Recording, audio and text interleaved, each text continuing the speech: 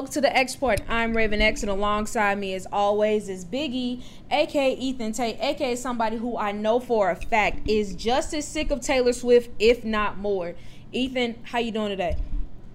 I'm good. I literally just sent you something talking about it. So apparently, this past Sunday night, it was 4 million less people viewed the game of the Chiefs versus Jets than any game the week before because of the Taylor Swift.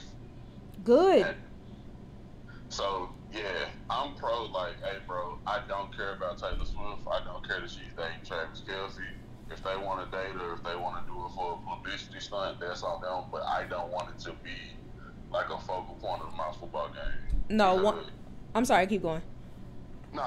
I was just gonna say, like, so I remember I told you off air I didn't plan on watching the game at all. Yeah. But I had reached a point in the day where I was like, I'm tired. I've been at work all day. I just want to sit down and watch a little football before me and Aiden hang out. Mm-hmm. So I'm basically watching the pregame, and like, it felt like every other 10th minute they had to show her either walking in, being in a thing. And so then me and Aiden hung out, and I was like, no, let me check social media to see if some cool stuff happened in the game.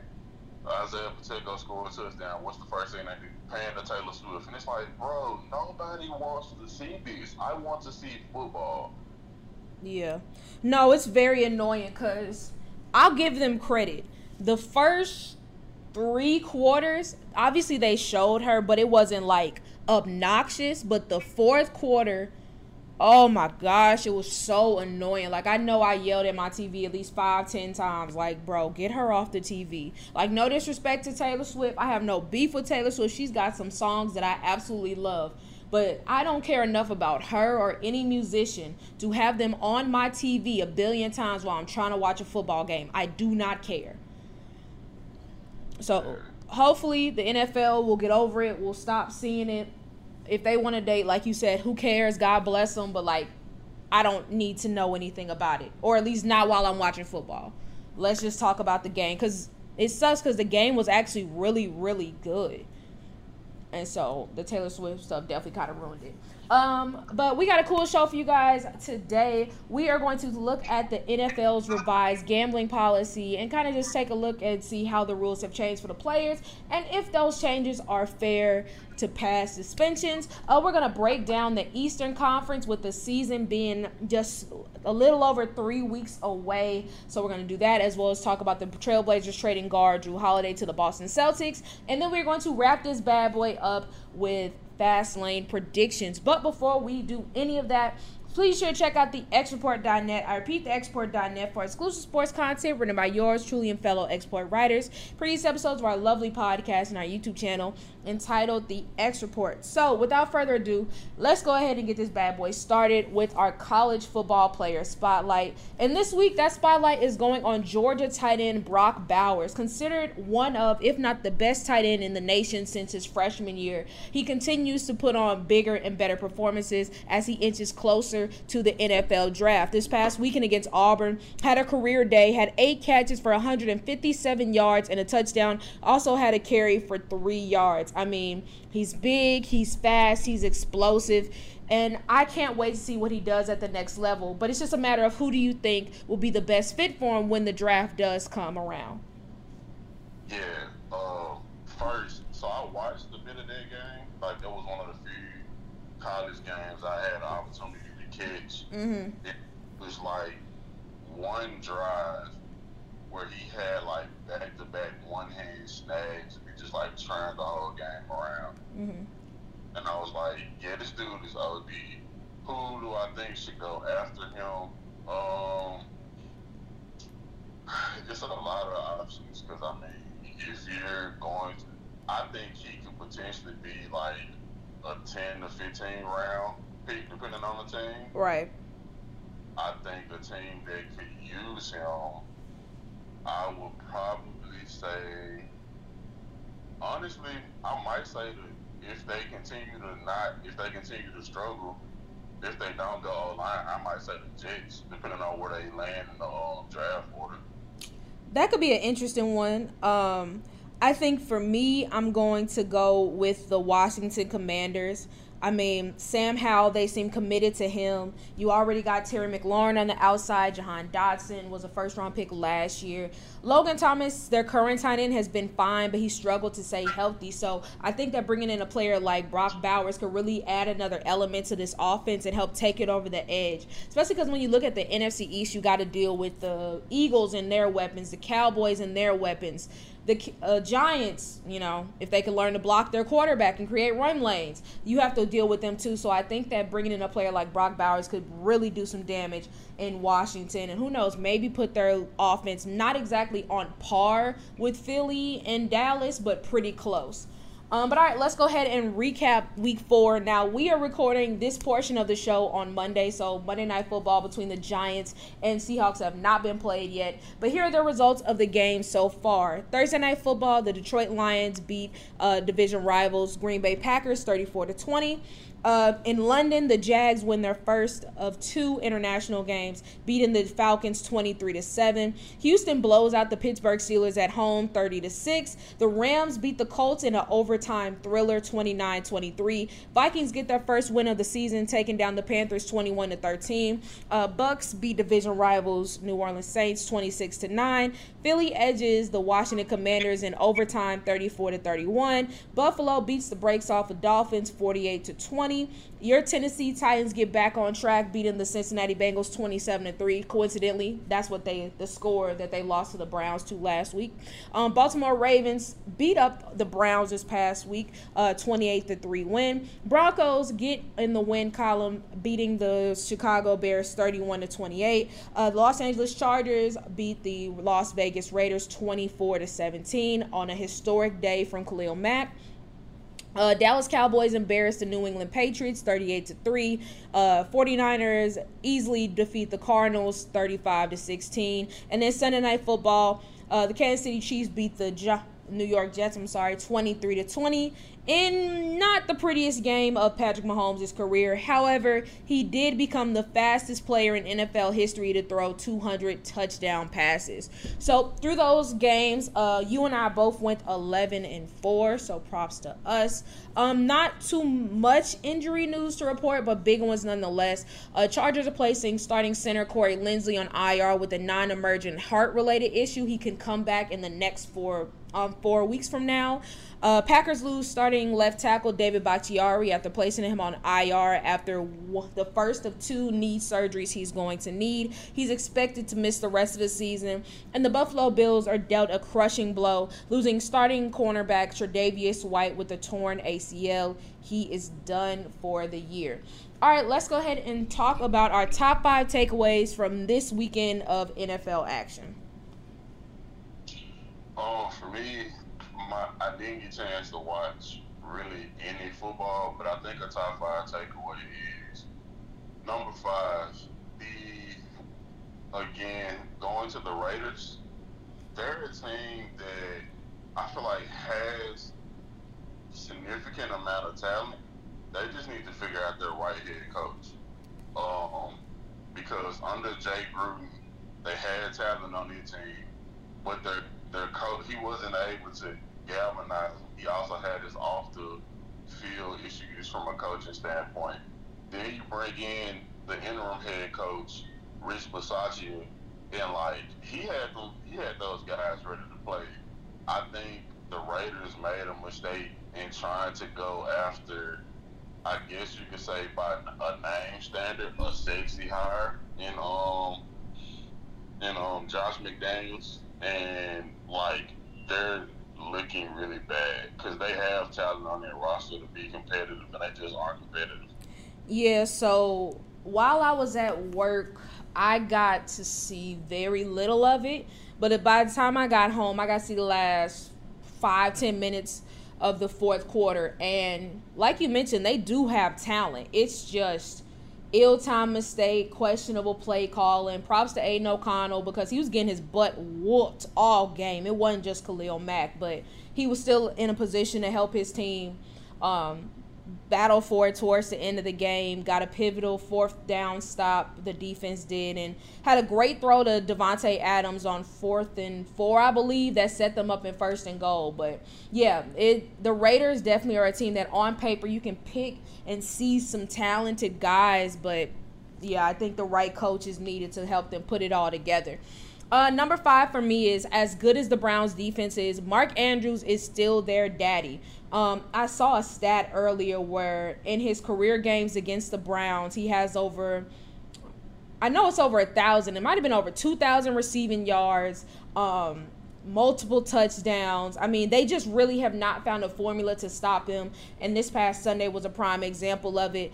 He caught all 5 targets for 80 catches, 2 touchdowns, including a beautiful throw by Lamar in the back of the end zone in double coverage. So, like I said, props to the Browns defense. They've been much better than I thought they'd be at this point in the season, but they still can't do nothing with Mark Andrews.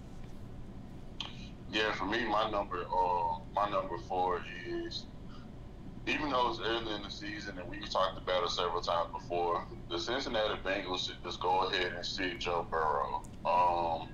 I know that Jamar Chase was frustrated after the loss, but I think the fact that you have a quarterback that's not as mobile, even though Joe Burrow isn't the most mobile quarterback, he's a serviceable quarterback from a mobility standpoint. But when he's limited from the injury from his hamstring, and he also has another injury. Calf. Calf. Like, in your offensive line, even though you invested to improve it, it still doesn't look improved. I think you should just go ahead and rest your star quarterback, and if he's able to come back and like lead you guys to a middle season push to maybe make a wild card team, that's better than just losing games and having him out there taking a beat. Yeah, I feel that, because he definitely got his butt whooped this past week against y'all. And I mean, y'all front 7, without a doubt, is one of the better ones in the league. And so he had tough sledding all day. My number 4 is kind of talking about an AFC South team, the Jacksonville Jaguars. As good as Josh Allen is, he can't be the Jags' lone source of pass rush. He had 3 of the team's 4 sacks this past week against the Atlanta Falcons. That's great. Never gonna knock nobody for getting multiple sacks. However, this has been a consistent problem since he got drafted by them. If you look at the numbers on the season, he has 6 of the team's 9 sacks overall. That is not enough production, especially considering they just spent the 1st overall pick last year on Travon Walker, who showed some potential, but he was still really raw and never really was Georgia's primary edge rusher. And I think it hurts more because you look at the rest of that class and you see what Aiden Hutchinson is doing, and he was taking the pick afterwards. So the Jags got to find a way to get more pass rush. My number 3, it is officially the end of the evil empire in New England. Bill Belichick is, with each passing Sunday, the viability that people are saying that almost a ton of instances does have to go to Tom Brady is really starting to gain steam, because the defense has still been amazing. Like, outside of having to be on the field a ton and then giving up points because they're tired, but they have a good defense. But when you look at the offensive side of the ball, yes, it's not as talented as they've had in the past, but I feel like you should still be able to come up with some type of a competent scheme to produce points, and they just haven't been able to do that in these past 2 seasons. And it's looking like, it might be the end of Belichick in New England. Yeah, I think they're on borrowed time. I kind of wish he would have retired before it got to this point, because now everybody's going to be questioning his greatness, and everything he's amassed over the past 20-plus years is kind of getting overshadowed because the team, more specifically the offense, sucks right now. All right, moving on to my number 3. Whether it be Kenny Pickett or offensive coordinator Matt Canada, something with the Pittsburgh Steelers offense is not clicking.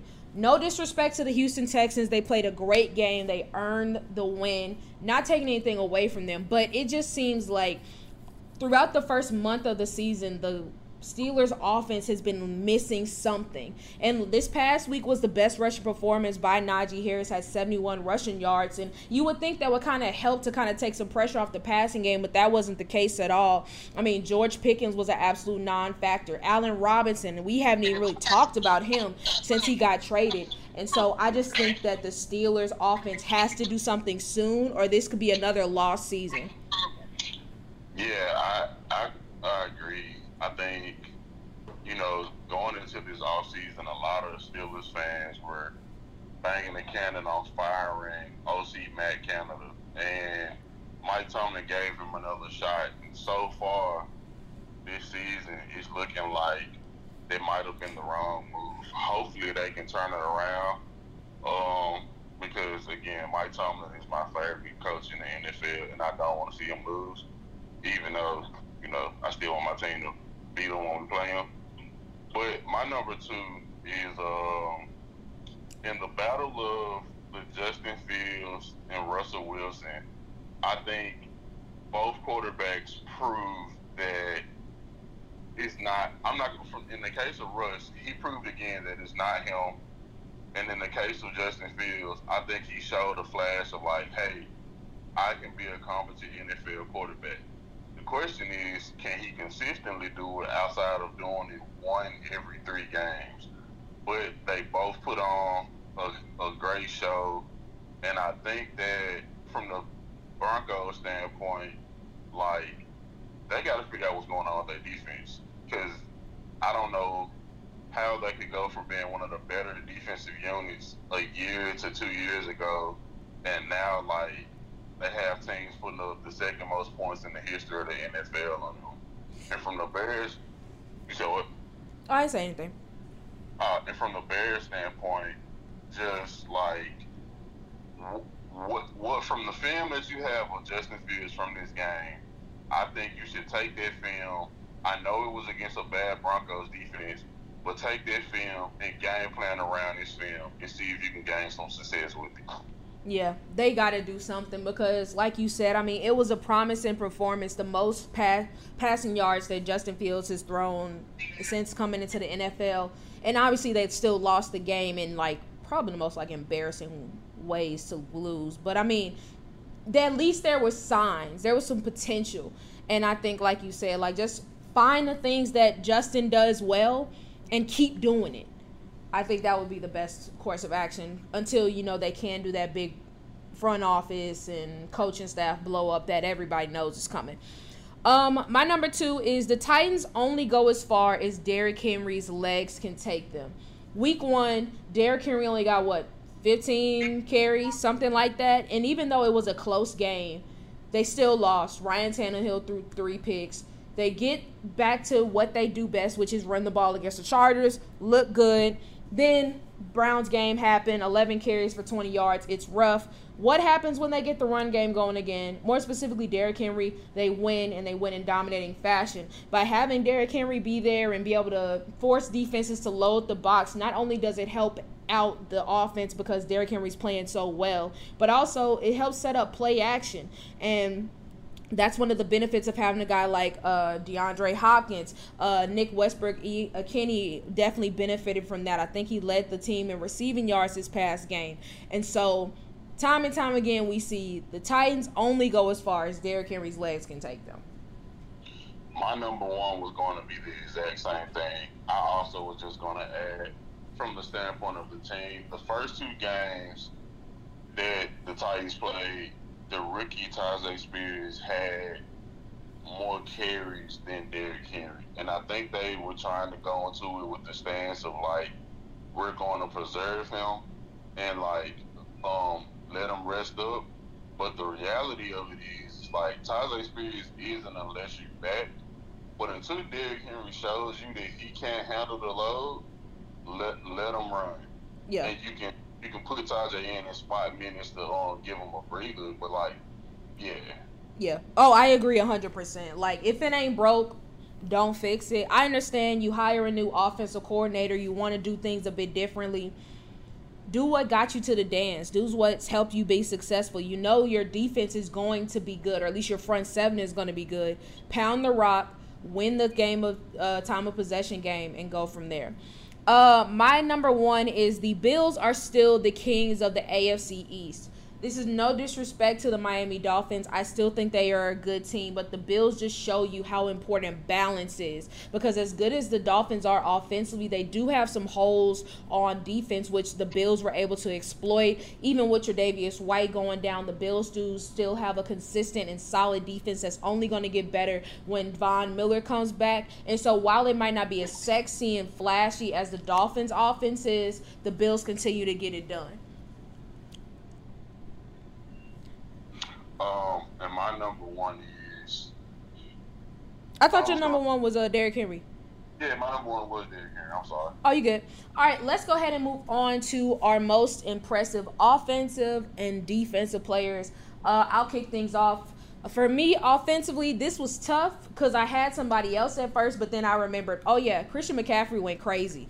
So, yeah, I'm giving the nod to Christian McCaffrey on 27 touches, 20 rushing attempts, and 7 catches. Had 177 scrimmage yards, 4 touchdowns. Say what you will about the Cardinals defense, they're still an NFL defense. And so for one person that's not a quarterback to score 4 touchdowns, that's always going to be impressive. Yeah, for me, it's Christian McCaffrey as well. Because I think a lot of attention on the offense went to Brock Purdy, his success last year as a rookie, like especially given the position that he was drafted. But once Christian McCaffrey made it to San Francisco, he became a completely different player for the better. Yeah. My most impressive defensive player, this was another tough one, but I'm going to give the edge to veteran safety Harrison Smith for the Minnesota Vikings against the Panthers. Had 14 tackles, 3 sacks, and a forced fumble. That's a huge game that you need from your second best defensive player if you're the Vikings. Your defense has struggled all season, so being able to get a performance like that in a must-win game, you're always going to be happy to see it. For me, I have to go Khalil Mack. Yeah. He has 6 sacks in one game. He was, if I wasn't going to say Harrison Smith, it 1,000,000,000% was going to be Khalil.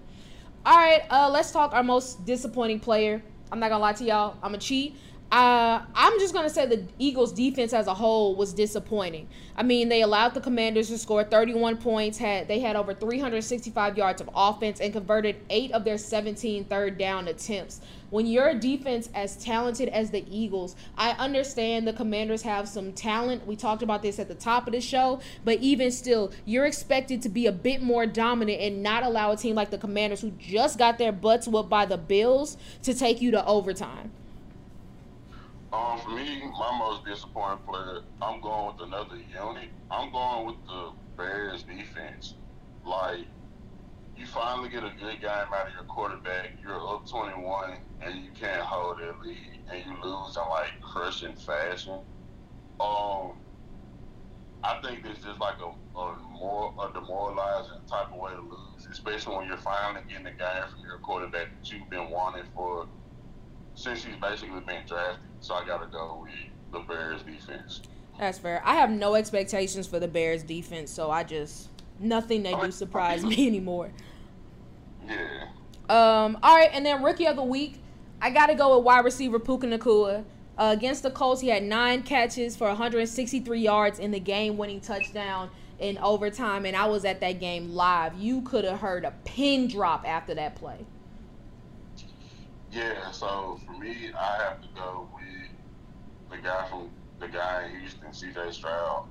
He's looking like I guess I'm not gonna say he's looking like he might have been the number 1 pick, but he's definitely making the argument of hey, when people were saying you can really go to one or the other at number 1, he's making it look very viable. Yeah, I agree with that. But all right, let's go ahead and move on to some league news. Starting off with the Raiders releasing defensive end Chandler Jones. We talked about it last week. They put him on the non-football illness list, referring to him going through a mental health crisis. Following an arrest, he has been released from the team. Again, we're not going to speculate on nobody's mental health because you never know what anybody's going through, so prayers up to him. But it has been a lot of drama over the past month or so. And so Do you think a team would be willing to bring him in even though all the things that have transpired over the past month or so have happened, or do you think they're going to steer clear of him? Because, I mean, he is still arguably one of the better pass rushers in the league today. Yeah, I think he might not get a call. If he was to get a call this season, I think it would be later in the season, closer to the playoffs. Yeah, I could see that as well. Just because I think right now the situation's a bit too murky and teams aren't going to want to touch it, which is totally understandable. But you mentioned you think it's going to be a later in the season move. What team do you think would pull the trigger? Let me think. And the only reason I'm saying this is because, like, I know, like, I think their defense is solid, but I know outside of one player that really kind of lack pass rush, and I feel like they have the chemistry to, like, make it work. I would either say the Chiefs or if the Seahawks were to make the playoffs. I could see that. I'm going to say the Chicago Bears. I know they're not a team that anyone's expecting to be in playoff contention, but we've talked about this before. They have no pass rush. And I think that bringing in a guy like Chandler Jones, albeit I'm excluding all of the off the field stuff, but I think that could be very helpful. At the very least, he could help be a mentor to some of these young guys you have in the room. They're relying so heavily on these younger pass rushers, and it's just not working. So bringing in a guy like Chandler Jones, who's seen it all, who's done it all, I think that could be a big boost, assuming he's in a good place mentally. But all right, let's go ahead and look at some signings. The Rams signed tight end Tyler Higbee to a 2-year, $20 million extension. $10 million of that is fully guaranteed, so props to him. He's another guy who had a pretty good game this past Sunday. And in bigger league news, the NFL announced that it is revising its gambling policy. First, it was announced that wide receiver Jamison Williams for the Lions and Titans left right tackle Nick Petit-Frere were reinstated effective this Monday, aka today. They had both served 4-game suspensions for violating the league's gambling policy, but now with the new rules, their suspensions have been shortened. Here are the new punishments. There will now be increased discipline for gambling on games. Now a violation is 1 year and 2 years if a player bets on his own team. Adding on to that, betting on non-NFL sports from the workplace now will lead to this discipline. The first violation will be 2-game suspension without pay. The second violation will be 6-game suspension without pay. And then the third violation would be a whole season without pay. How do you feel about these new rules? Do you think that they're fair? Do you think they should have kept it how it is? What are your thoughts? I personally never felt like the way that they handled the gambling stuff was fair. But like now, for you to say like, hey, I think now I will say this: if somebody were to place a bet in a team facility, I think they deserve the suspension, not because I think it's wrong, but because I think it would just be dumb, because they talked about how the rules are set up so much now to where it's like you have to know like there's something you shouldn't do, so you should just face the punishment. But I think in the context of like giving somebody a year for gambling for a non-football related bet, I definitely think making it a year is like a stretch, because it's like I just have personal issues with it, where like the NFL every Sunday watch them have all these commercials about sports betting, and you're punishing players for betting on sports. I just think it's like hypocritical. I agree. I think it is hypocritical as well. I think I have more of an issue with the lengths of the previous suspensions, just because you see what other athletes get or players get who've done worse stuff. A prime example is Deshaun Watson. He was suspended 12 games for having over 20 accusations against him about sexual harassment, and yet He only got 12 games. Whereas Calvin Ridley, who I'm not saying was right to bet on his team, because no matter what the bet is, like, it makes the league look bad, and it tests not only the league's credibility, but your credibility as well as an athlete. And so that is problematic. So in that case, I get a longer suspension, but I don't think he should be suspended longer than somebody like Deshaun Watson or guys who are charged with domestic violence and things of those nature. So I like that they changed it. But I do agree with you. Like, if you are making bets at the facility, no matter who you're betting on, it is stupid to do, because the league has made it pretty clear you're not supposed to. And so if you're still doing it, you're just asking to be punished, because the league is always going to find out. You're not getting away from the league.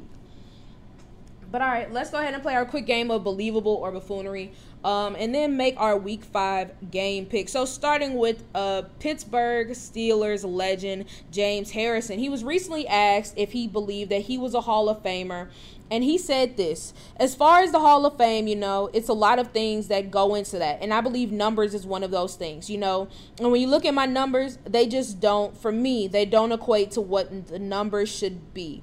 Now, if we're talking numbers, I think James Harrison has a point. On the all-time sacks list, he has 84.5, which is tied for 99th most in NFL history.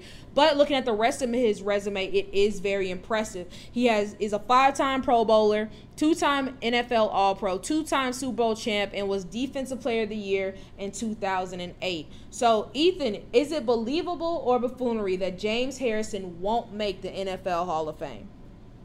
I think it's believable. Again, like, his accomplishments overall are amazing, especially given the standpoint that he was a guy that was undrafted, got cut by multiple teams to have the career that he had. But I don't think that, like, that's going to equate to him being in the Hall of Fame. Yeah, I think so too. If he does make it, I don't think it's going to be first ballot. But I mean, again, you take away the sacks or just look at what he's accomplished, it's very, very impressive. I mean, 84.5 sacks is nothing to sneeze at. But I think that TJ Watt passing his all-time sack record already, and he's only 28. I think that does kind of hurt his case a bit, because he played over a decade and TJ knocked it out, and he was drafted in, I think, 2017. So I think that fact, or at least the lack of more sacks, or at least triple-digit sacks, would hurt his case.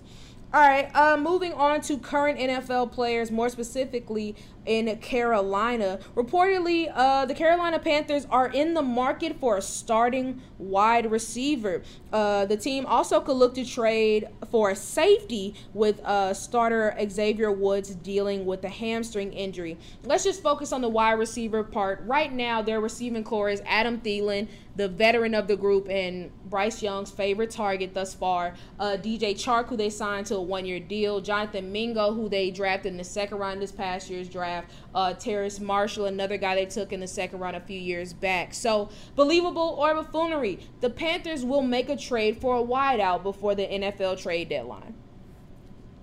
I'm going to say believable, because I don't think they'll make a trade for, like, a top guy, but I definitely think they might make a trade for, like, I hate to say it because he's a high topic, but I can see them making a trade for, like, a guy like Chase Claypool. Ugh, I would not touch Chase Claypool with a 10-foot pole, but he's another guy in the trade market too. We'll see how that all unfolds. I'm going to say buffoonery, just because considering what they had to give up to get to trade up to the first overall pick this past year to get Bryce Young, I just don't know if you want to give up the trade assets. Now, that could be different. You could change your mind and want maybe to give it a shot to help out Bryce Young, again, help get him some connection with his receiver at least sometime during this season. But as of right now, I don't know if it's worth it. Now, if they have something in the works, like maybe trading a guy like Brian Burns for a wide receiver, something along those lines, which I wouldn't do, but maybe they could make some shake. But if it's just based off the draft picks they have right now, I don't think they do it. But all right, let's go ahead and move on to our game picks for Week 5. Starting with Thursday Night Football, We have a rousing game between the Washington Commanders and Chicago Bears. I think this is going to be a pretty solid game because neither defenses look great, but I'm still going Commanders. I'm going Commanders as well.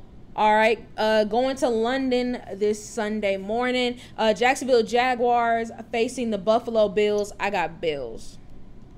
Bills. Why the Jags got to play back-to-back in London? That is a great question. I have no idea. Like, I know they get a London game every week, but I guess their thought process is at least you won't have to travel twice. Because I think they're still in London.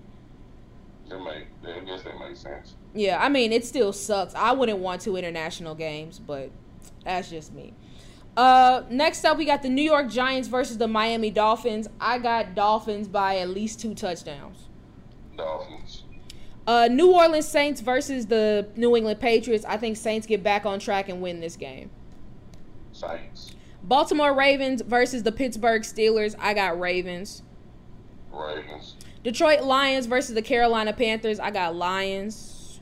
Lions. Houston Texans versus the Atlanta Falcons. This is kind of tough, but I think I'm going to go Texans.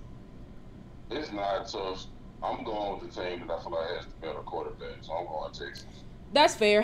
The reason why I say it's tough is just it's not like the Texans' run defense has been that good this season.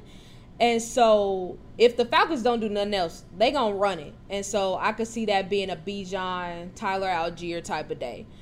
Indianapolis Colts hosting your Tennessee Titans. You already know Titans. Cincinnati Bengals heading to the desert to face the Cardinals. I got Bengals getting the convincing win. I got Bengals. I don't know if it's going to be convincing though. How healthy is no, not even how healthy. Can the Bengals keep a clean pocket for Joe Burrow? I think that'll be the determinant factor. Yeah. Philadelphia Eagles versus the Los Angeles Rams. I got Eagles.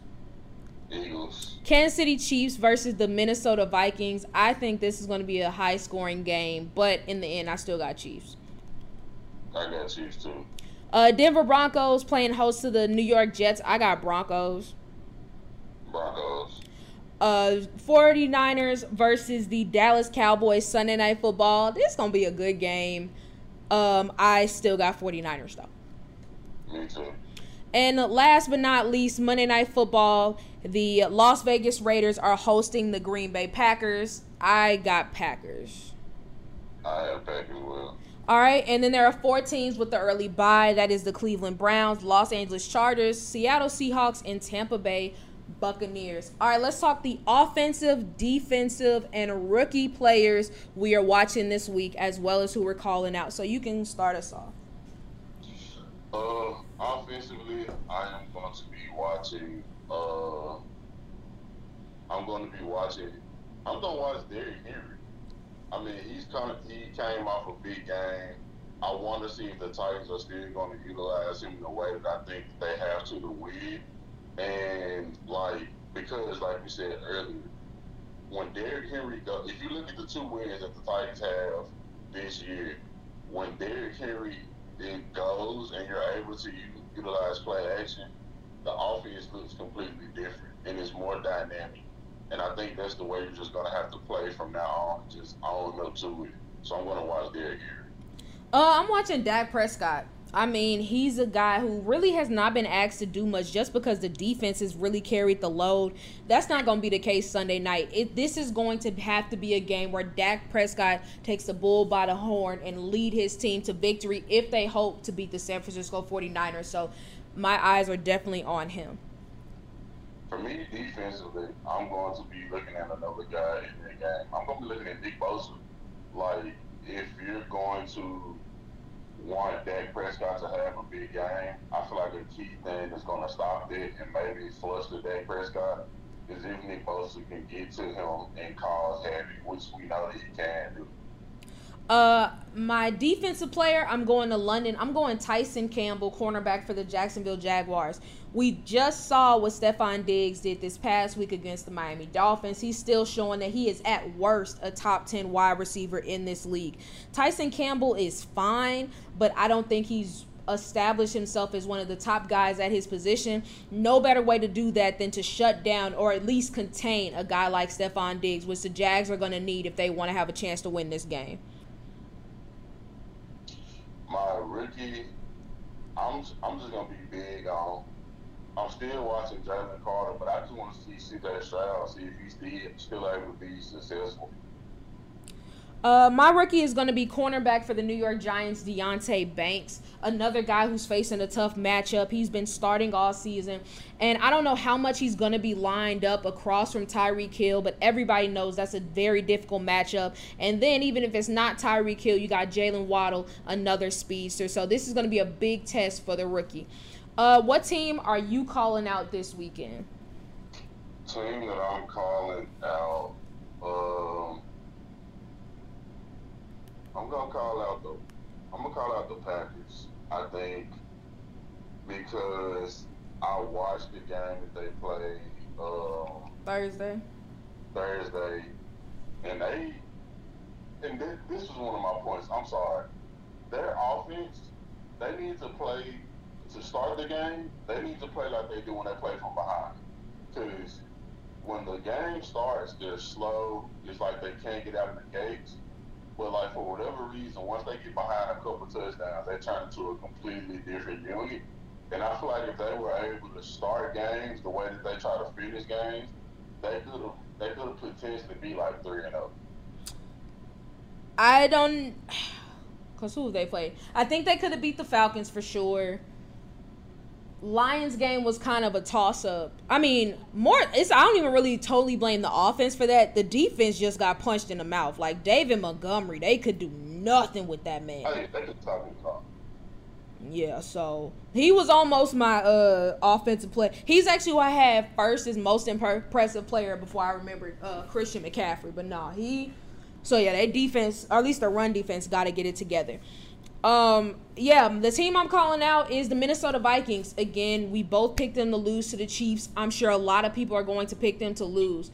But I think that this game could be a lot better than people are giving them credit for. If their defense can just play competent enough, their offense has the weapons to make it a game. Their offense has the weapons to embarrass the Chiefs' defense. Because let's be honest, look what the Jets did with Zach Wilson at quarterback. And Kirk Cousins is much better than Zach Wilson. I would take the offense of the Minnesota Vikings over the offense of the Jets any day of the week, especially because of Jay Jettis, because nobody on the Chiefs defense is going to stop him.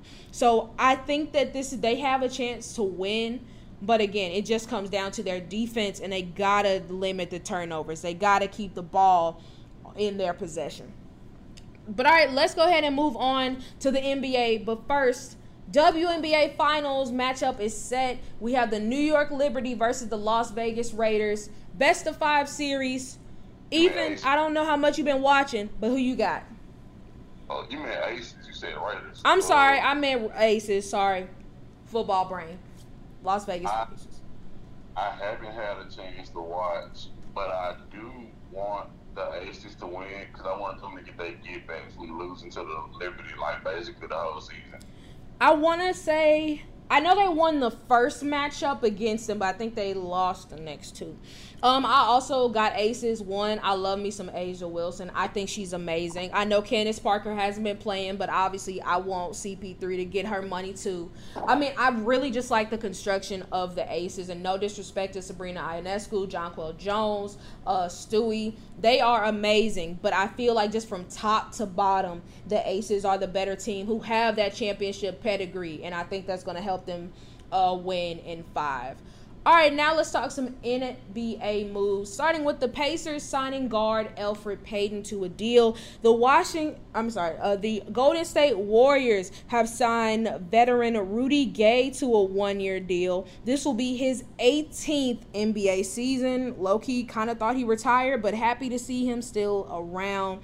And not so great news, the Charlotte Hornets have announced that center Kai Jones has been sent away from the team indefinitely. Kai Jones was the 19th pick in the 2021 draft. And while he and the team remain in constant communication, there's no timetable for his return. While it's not officially being reported, it's hard to imagine that it's not directed towards some of the things that he would say on social media about himself, about his teammates. So it'll be interesting to see how that all shakes out. And then on to some bigger news with the Portland Trailblazers. Drew Holiday, they received in a trade package, sending Damian Lillard to Milwaukee. And now they have flipped him, sending him to the Boston Celtics in exchange for center Robert Williams, Malcolm Brogdon, a 2024 first-round pick by the Golden State Warriors, and a 2029 unprotected Boston first-round pick. So let's just talk about this trade from both sides. How do you like this move? I'll start with the Blazers side. If you look at it from the stance of they were able to flip Damian Lillard into all of this, the Blazers get an A+.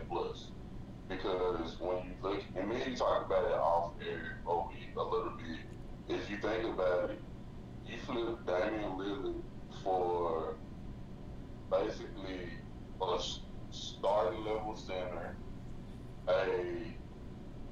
a good rotational center, a good rotational guard that could potentially be a 6-man, Malcolm Brogdon if he's healthy.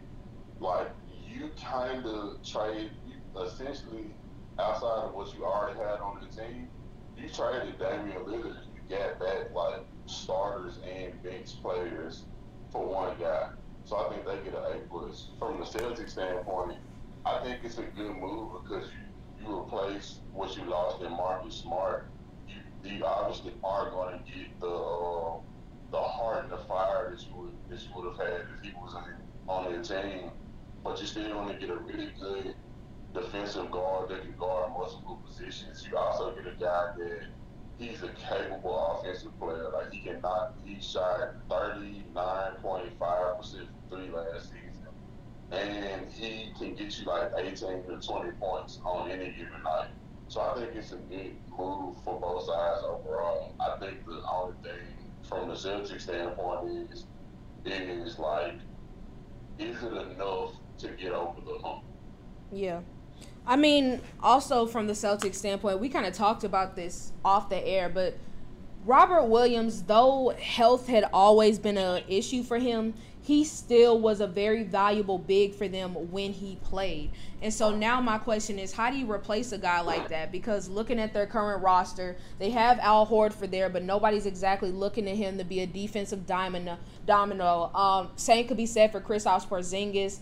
And so I just think in the meantime, like, I know it's only a few weeks before the season starts and it's going to be tough sledding, but I still think that they would benefit from bringing in a big, because right now the centers on their roster, or at least according to ESPN, are Al Horford, Luke Kornet, Neemias Queta, and Kristaps Porzingis. Do you really want to run the risk of playing Al Horford at the 5 and then getting bullied when you play guys like a Joel Embiid or Nikola Jokic or even a Giannis if they want to put him there? That would be my biggest question with that. And then from the Trailblazers standpoint, it's being reported by Woj that the Blazers are committed to their young guard rotation and plan to trade Malcolm Brogdon elsewhere. And so if Malcolm Brogdon was to be traded, what team do you think should try to go after him? If he's healthy, I think the team that should go after him is the Phoenix Suns, because he's a guy that he can come off the bench and be your 6-man. He proved that this past year because, or was it the year before last? He won 6-man of the year. I forgot what year it was.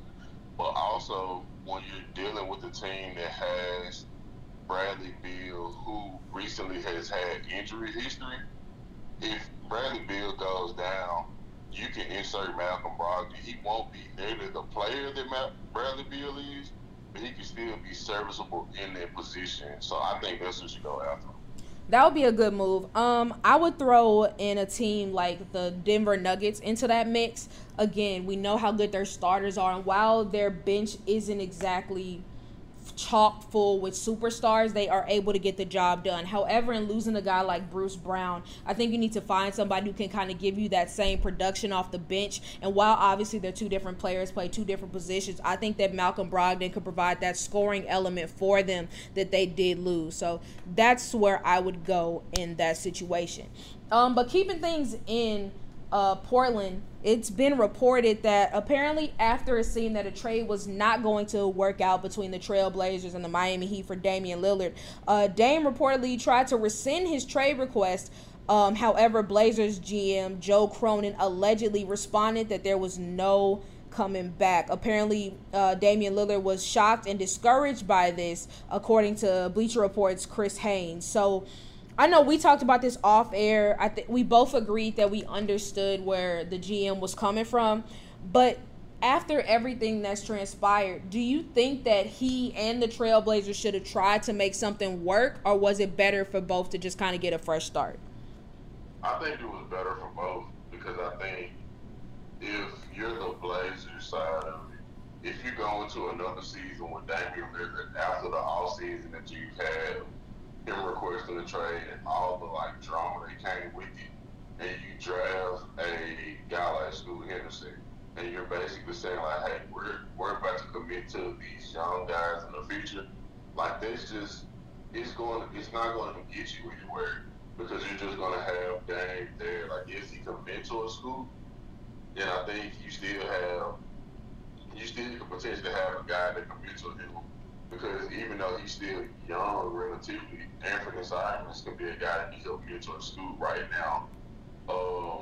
But then from the Dame side, I think personally, you show countless of years your loyalty to Portland.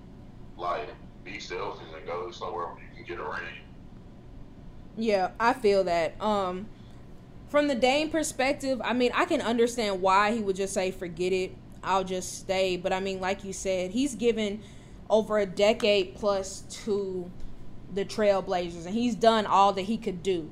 And looking at the current roster, they've already made it clear they're committed to going young, and so I don't think that they were in a position to compete for a championship. So I think it was better for him to go ahead and move on. And same for the Blazers, because now you got a fresh slate. You got a clean slate where you can just see how things go, see how good Chauncey Billups is, not only as a coach orchestrating what these guys do on the court, but also just how does he build up these young guys and develop them, because clearly they have a lot of faith in them. And I think that faith is going to be warranted. But like you mentioned, having Dame there kind of slows down that process, because I don't think that in the long run you could realistically keep Scoot, Anthony, and Dame and think it was going to work out. One of them would have had to leave. Yeah. But all right, let's go ahead and move on to some injury news. Starting with the Washington Wizards, they are going to be without guard Landry Shamet, who suffered a broken big toe, and center Daniel Gafford, who's suffering an elbow injury for the next 2 to 4 weeks, potentially meaning they may miss the season opener in the next 3 weeks. And going to the Golden State Warriors, it's come out that Draymond Green has sprained his left ankle and could be out for the next 3 to 6 weeks, making his availability for opening night a big question mark. Let's say Draymond can't go and possibly misses that first week of the season. How big of a blow is this for the Warriors? I think it's a big blow, because we've seen that when the Warriors haven't had Draymond, they don't have the continuity and the flow that they would normally have, because if Draymond's out, you're probably going to insert Moses Moody or Jonathan Kuminga into the lineup. And even though they're effective in their own right, I think the thing that Draymond brings is just the IQ and the playmaking ability that you need. And you're going to rely, you're going to take away in some instances one of Steph's probably his greatest attribute is moving without the ball, because you're going to have to put the ball in his hands, because you're not going to have that many playmakers on the court.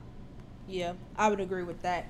All right, let's go ahead and move on to our Eastern Conference breakdown. For those of you who've been listening for a while, we do this every year. And for those of you who are recent listeners, you probably heard us do our NFL divisional breakdowns. Now we're going to do it with the NBA, but instead of just breaking down all the different divisions, we're going to do the conferences, starting with the Eastern Conference. And as we start off almost every breakdown, let's talk the most underrated team in the conference. Who would you say that is?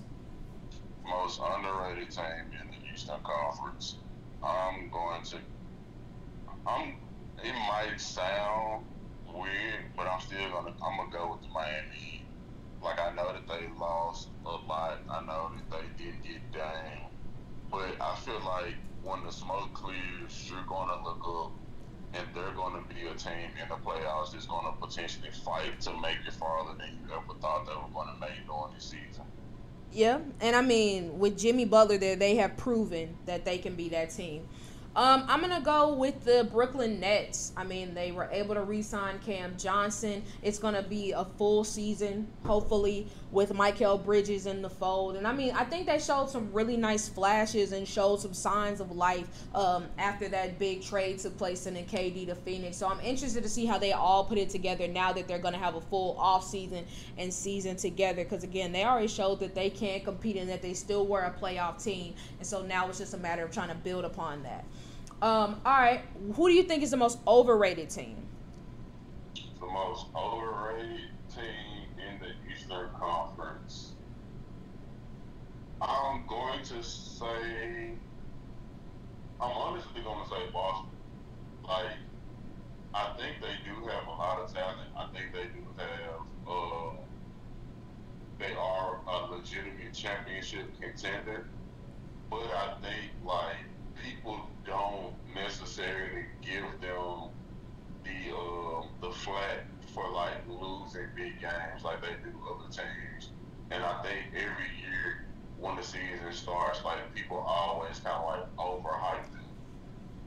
Yeah, I'm going to say the Philadelphia 76ers for a similar reason. I mean, not saying that James Harden is like a major piece of the puzzle, but until they get this resolved, I just think it's going to be an issue with cohesion in that locker room. And then just from top to bottom, everybody knows Joel Embiid is amazing. He's coming off of an MVP year. Tyrese Maxey has shown some serious flashes, but beyond those two, there's not really anybody else that you get that excited about. Like Tobias Harris is still solid, but I mean, he's kind of lost a step over the past few years. They brought in Kelly Oubre, who was fine, but not exactly a game changer. Same could be said for Patrick Beverley. And so we've talked about this a lot. I think it was when the schedule came out, like our bold predictions and stuff. So I'll kind of get to that in a little bit.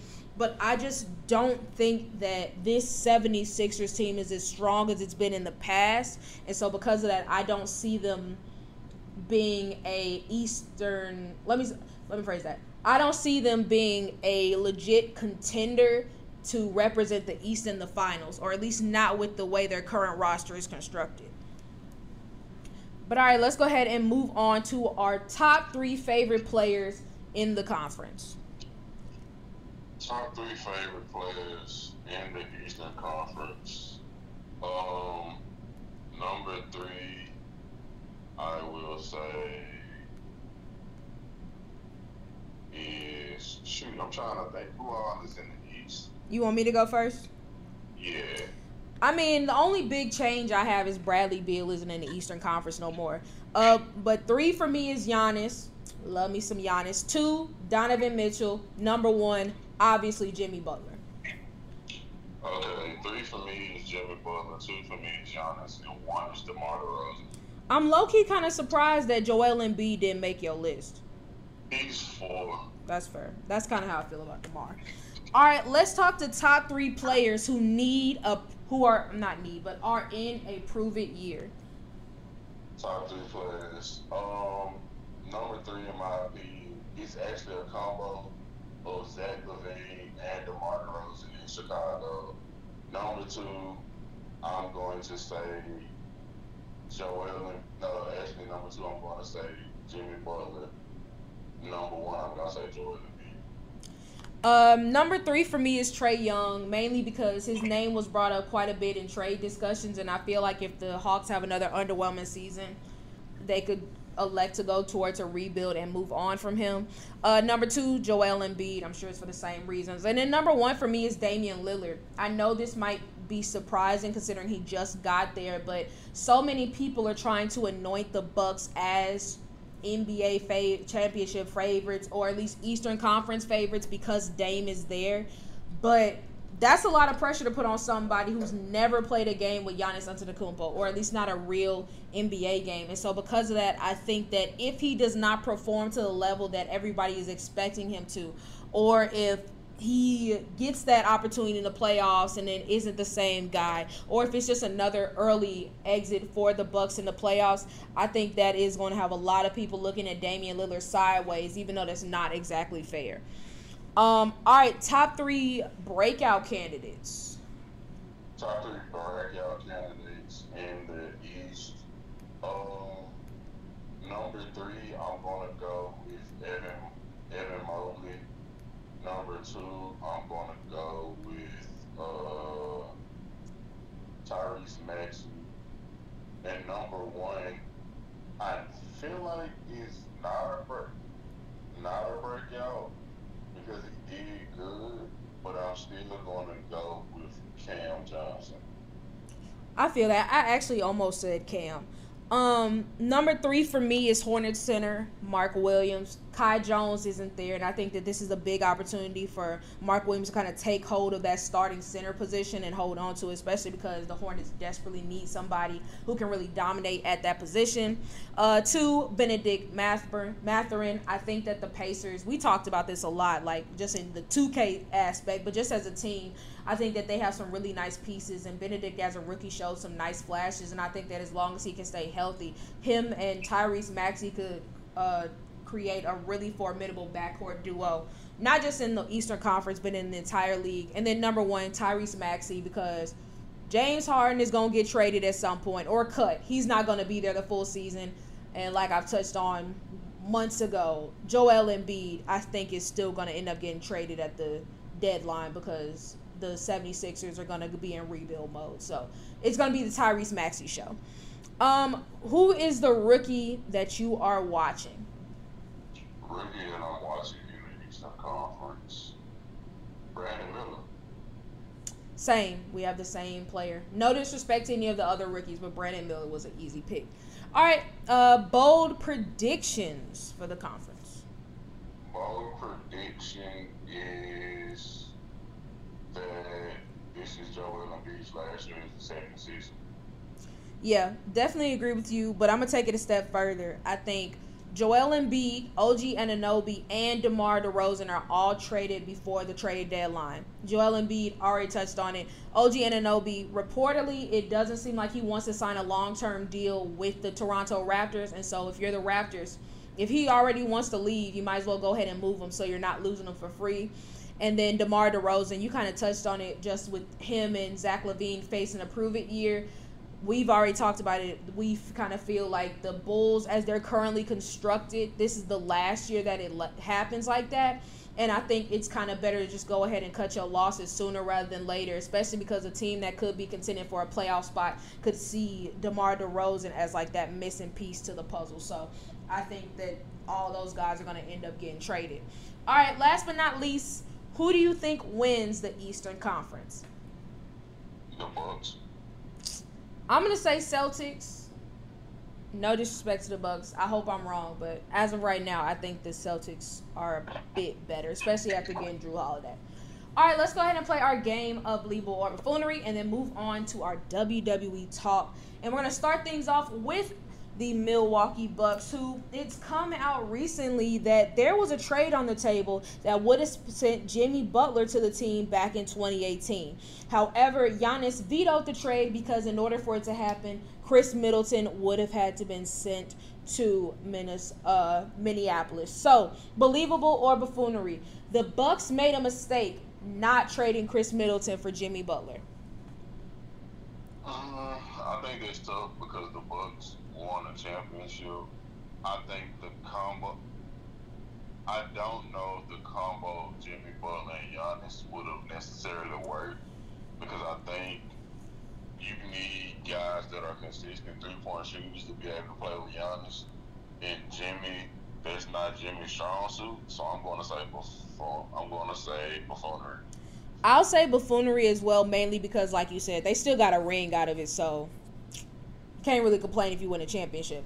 All right, moving on to another team in the Eastern Conference, the New York Knicks, who reportedly have made Mitchell Robinson available in exchange for 2 first-round picks. He's another guy I'm kind of surprised he even re-signed with the Knicks last year just because it seems like they've been trying to trade him forever. But believable or buffoonery, Mitchell Robinson will be traded before the season starts. For 2 first-round picks, ain't no way. But, like, he's a good, like, he could be a good starting level, like, really good bench big. But I'm not trading two first-round picks for that. Like, you have to be, in my opinion, if I'm trading 2 first-round picks, you have to be a player that's average. Unless you're crazy for Rudy Gobert, you have to be a player that's, like, an established star. But I'm going to say believable because I feel like at some point that you're going to have to pull the trigger on the trade. I think it's believable as well. I think he is going to end up being moved. I could see a team that is notorious for drafting late in the first round doing it. Like, not saying the Celtics would do it, but they usually have a pick like in the high to low 20s. That draft pick isn't really going to make or break anything for them, so they could possibly do it. Or a team like the Lakers or somebody like that who usually picks late. And so in that retrospect, yeah, I could see it happening. But so I'll say believable, but I have no clue where it's going to end up being. All right, couple more things before we move on. Ben Simmons, a guy who keeps saying that this is going to be his year. He's going to turn it around. Blah, blah, blah. Nobody really cares when it's him saying it because he hasn't backed it up. However, one of his teammates threw him some praise, in that being guard Spencer Dinwiddie. He made this claim about Ben Simmons. He said, when you look at Ben, he's a monster in transition and makes plays for each other. Ben is the best form as far as a more athletic Draymond Green, able to guard 1 through 5. He's one of the only people who can do that. So, believable or buffoonery, Ben Simmons is a more athletic Draymond Green. Yes, but the only difference is Draymond Green affects winning and Ben Simmons doesn't. Yeah, I would agree with that completely. Because you take Ben Simmons off the court, nothing changes. You take Draymond off the court. We can say what we will about his character and how he conducts himself on the court, but he has a massive impact on the Warriors, which is why they did not let him leave. All right, last question. And this isn't even about a player, but potentially something that could affect players. So, current Los Angeles Lakers general manager Rob Pelinka says that he's been advocating to the NBA's competition committee for the complete elimination of back-to-backs in future NBA scheduling in order to solve the player rest quandary solve the players' rest quandary that has damaged fan interest in the overall product. So, believable or buffoonery, taking away back-to-back games would get players or star players at least to play on a more consistent basis. I think it's believable. Yeah, I'm going to say believable as well, just because, I mean, that's less wear and tear on your body, and so players can't make the same excuse if they play the next night as opposed to like 2 or 3 nights later. So in that, I agree. But all right, let's go ahead and move on to WWE. As we all know, I cannot just talk wrestling action by myself. I always gotta bring in, when I can, a very special guest. He is my embryo, my embry bro, my embry ho, Chris Waters. How you doing today, embryo? Oh, doing good. You know, I'm super busy, but I'm always find time for my rave. So, you know, I'm doing good. Oh, that makes me feel so special. You wanna know what else makes me feel special? What makes you feel special? The fact that in just a few days, Raven will be back in the building for a wrestling pay-per-view because Fastlane is this weekend in Indianapolis, and I'm so excited, but I hate that you can't come. Oh, it's okay. I feel like, you know, the love you bring for wrestling you know, you can do it for both of us. You know, it's okay. We'll go together one day. Most stuff. When WrestleMania is in Nashville, we in there. What's that, like 2025 or something like that? I don't know. I forgot. I gotta relook. I think that was bidding for it. I don't think it's even official. Look, if and when it happens, we're in there. Oh yeah. Would that be the time where I'm like living somewhere else? I finally moved out of Memphis. Yeah, we gonna have fun. But speaking of having fun, we're going to get to those Fastlane predictions. But there are some interesting things around the WWE and wrestling landscape that I wanted to talk to you about. So without further ado, let's go ahead and get started. Now, maybe my segue wasn't the best because what we're about to talk about is not that fun, and it is the latest crop of WWE releases. A couple weeks ago, the WWE listed 22 wrestlers who were released from the business, or at least from that specific company, and here are some of the more notable names: Dolph Ziggler, Shelton Benjamin, Elias, Mustafa Ali, Emma, Dana Brooke, Rick Boogs, Aaliyah, Riddick Moss, Top Dollar, Mace, Mansoor, Dabo Kato, aka Commander Aziz, he was on NXT. Those are some of the biggest names, and Shanky, who has been working with Jinder Mahal down at NXT. So of the names of the wrestlers released, also Matt Riddle, my bad, totally forgot. But of the names that were released, which ones were probably the most shocking for you? Most shocking. You could say Matt Riddle, but he was dealing with a lot of problems. I forgot what the latest one was, so I'm not going to talk about it. I honestly forgot what it was about. Something at an airport. Yeah, and if I'm correct, I don't remember if he was in the wrong or not. I can't remember. I'm not going to talk about it. Yeah. I will say Mustafa Ali only because he was the one being used on TV the most. He was literally set to fight Dominic Mysterio for the championship. And like the week of, he gets released. And he asked for his release for the longest. They never gave it to him. Then when you actually start to use him on TV more, and he's in a nice little storyline with Dominic Mysterio, you release him before the match. That was like one of the biggest,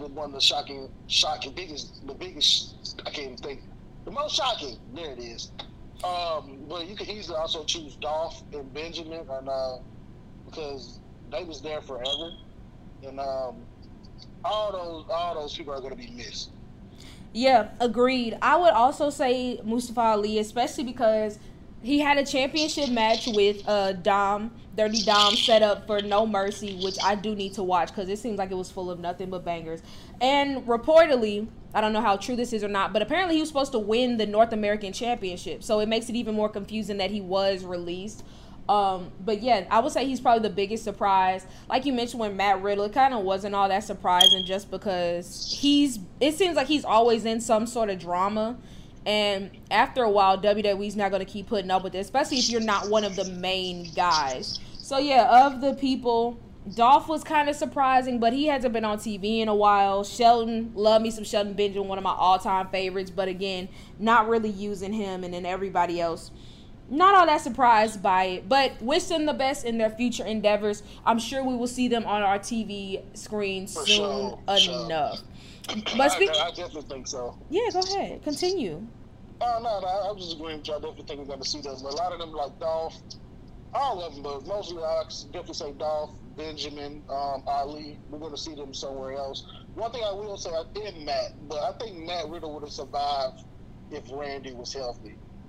If Randy was still around and RK Bro, he probably would have still been around. But not knowing when Randy's coming back, they probably just like, forget it. We can always bring Randy back by himself. So that's probably how they had that conversation. That would be interesting. I'm trying to think. That would be pretty interesting, but I think, Randy's been gone for over a year now? Over a year now, yeah. I think they probably would have, done the RK Bro thing, had Randy and Matt Riddle feud within a year. I think they probably would have been broken up by now. Okay. But who knows? I mean, stranger things have happened. I think everybody's still just waiting to see what's up with Randy Orton because I miss having him in my ring. Same. Specifically as a heel. But talking about someone who is being missed in the ring, CM Punk. A couple months ago, it came out that he was terminated from AEW for A multitude of different reasons. Multiple fights. Apparently he made Tony Khan not feel safe backstage. A whole bunch of stuff. And let's be honest, it doesn't seem like a lot of current WWE superstars are welcoming him back in the locker room. It doesn't seem like they really want him back in Vince McMahon's company. However, that feeling is not company-wide. Shawn Michaels, who has been the showrunner for NXT for the past couple of years, recently talked about the possibility of CM Punk and the star power he could potentially bring not only to NXT, but WWE as a whole.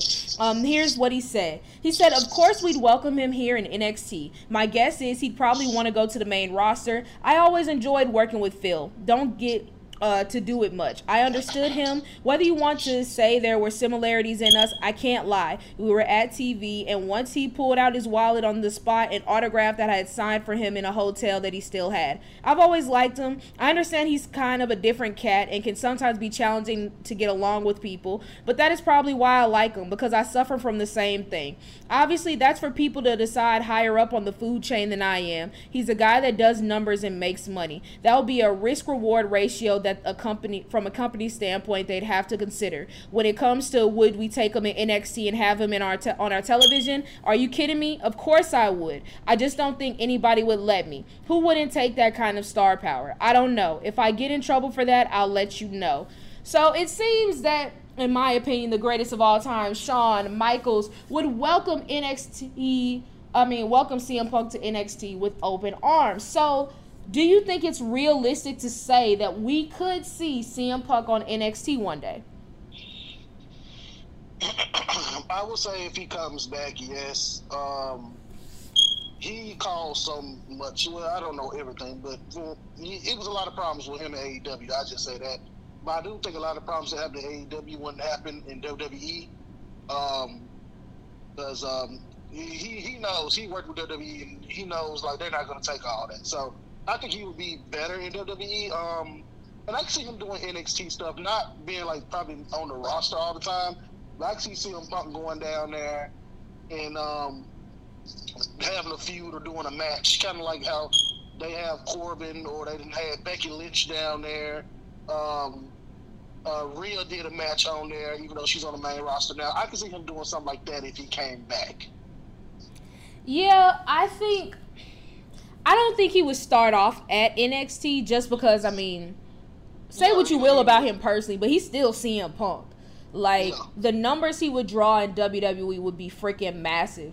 Now, I could see, like you said, like him potentially after a while going back, kind of like we were seeing with Rhea Ripley and Becky Lynch most recently, kind of going back and having some matches down there, kind of to help build up younger talent. But that's the only way I could see it. But I think we're probably in agreement. I don't think WWE's going to sign him.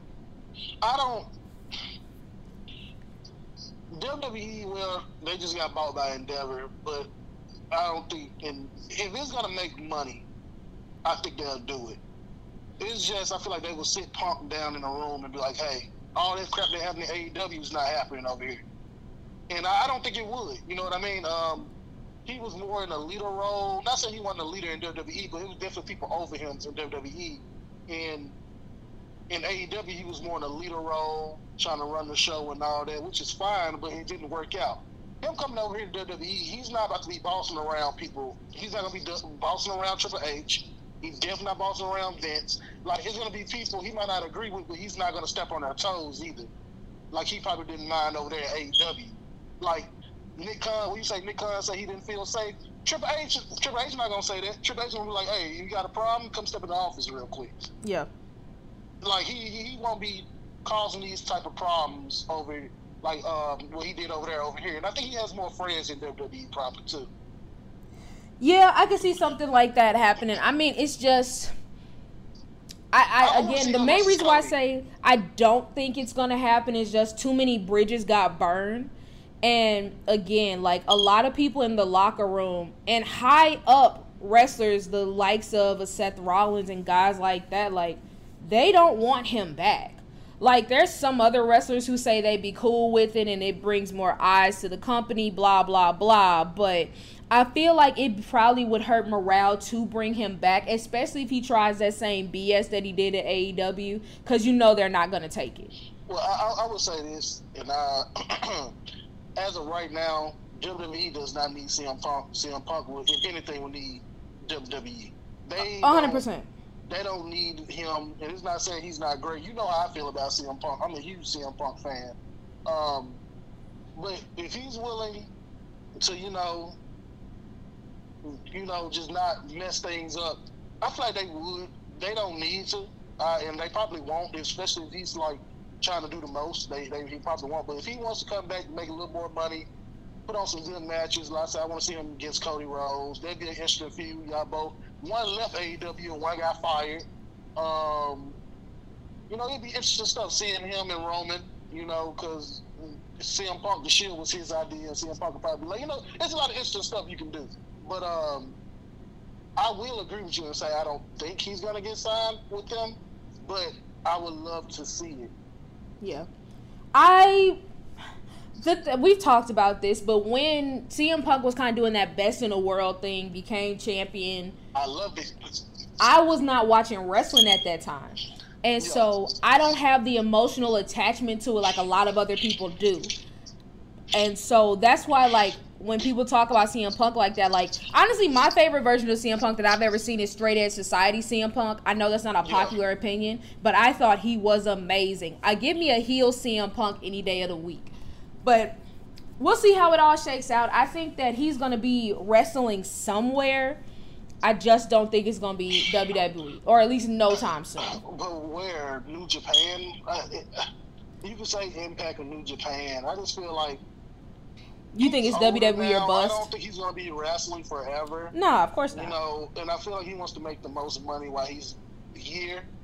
Which, who wouldn't want to make the most money? You know your time is dwindling down as a wrestler. And every time he won the championship at AEW, he ended up getting injured while doing it. So because he's old.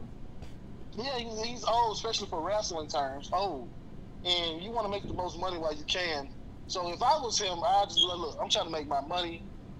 And they can say Bridges was burnt, but don't forget, a couple months ago, I can't remember what time, he was actually backstage at WWE show. Then I think somebody said he had to leave, but he was backstage, and people was talking to him. So. It's always something there. But if I was him, I'd be trying to make the most money I can. If WWE is willing to bring me back, WWE is going to pay him. I don't know if they're going to pay him what he wants, but he's going to get paid. So what you're telling me is, if he's trying to make money, he need to go to 901 Wrestling. That's all I'm hearing. Hey, if CM Punk came to 901 Wrestling, I got to get an autograph, because I guarantee you, if he did, it'd be for one night and one night only. And if they paid him, 901 is shutting down afterwards. What you talking about? You gonna be his first opponent, and he gonna be there forever. Okay. You've been dreaming hard, huh? I don't know what you laughing. I'm serious. I'm super serial. 901 can't afford CM Punk. What? So you're not telling me you're scared of CM Punk, are you? I didn't say that. See, now you put word. Hey, next, let's keep going. Let's keep moving. All right, last thing before we make our Fastlane predictions. We talked about the speculation and the possibility of CM Punk signing with WWE, but there is one superstar who is guaranteed to be joining the WWE roster sooner rather than later, and that is Jade Cargill, former champion over at AEW. I think she won like 50 matches in a row before she lost a match. Honestly, I'm going to show my ignorance here. I don't know much about her besides the fact that she is black, strong, and beautiful. That's all I got. I don't know anything else about her, but I'm excited. Do you watch AEW? I know we talk about WWE. Do you watch much AEW? I do not watch much AEW at all. You forgot when you was saying things. She's also my ex-wife. Hey, she could be my new one now that she's back home in WWE. So continue. Wow. I'm telling EO and Oscar you said that. Or whichever one. I don't know how you got them ordered up. Okay, but she is coming. We don't know exactly when she's coming, but she's going to be here.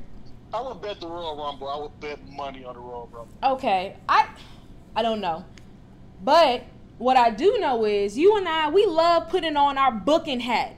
We love stepping into the creative chair and booking feuds and pay-per-views and all that jazz. So let's book Jade Cargill's first WWE feud. First WWE feud. Ladies first, go ahead. Okay. Bet. So it's interesting because like there's a couple different ways I think we could go with this. Because, I mean, first question has to be, is she going to SmackDown or is she going to Raw? I think Raw needs her more, so we're going to go Raw, okay? So, for those of you who watched Raw this past week, you saw how it opened the show with, like, low-key a four-way brawl between Nia Jax, Shayna Baszler, Raquel Rodriguez, and Rhea Ripley. Well, I say that we continue the domination of Nia Jax going. Not saying she beats Rhea Ripley or anything, but let's say Fastlane, they add a match on the card where it's a one-on-one match with either her and Shayna Baszler or her and Raquel Rodriguez. Go ahead and just help building up the stature of Nia Jax as she is dominating. She doesn't care who it is. Everybody finna get this work. She gets the pay-per-view win, continues to raise hell throughout the episodes of Raw. I'm kind of with you on Royal Rumble, but for the sake of this booking, I'm not going to say Royal Rumble. I think that they could probably do something along the lines of, I'm going to look at the pay-per-view schedule. Let me cheat real quick.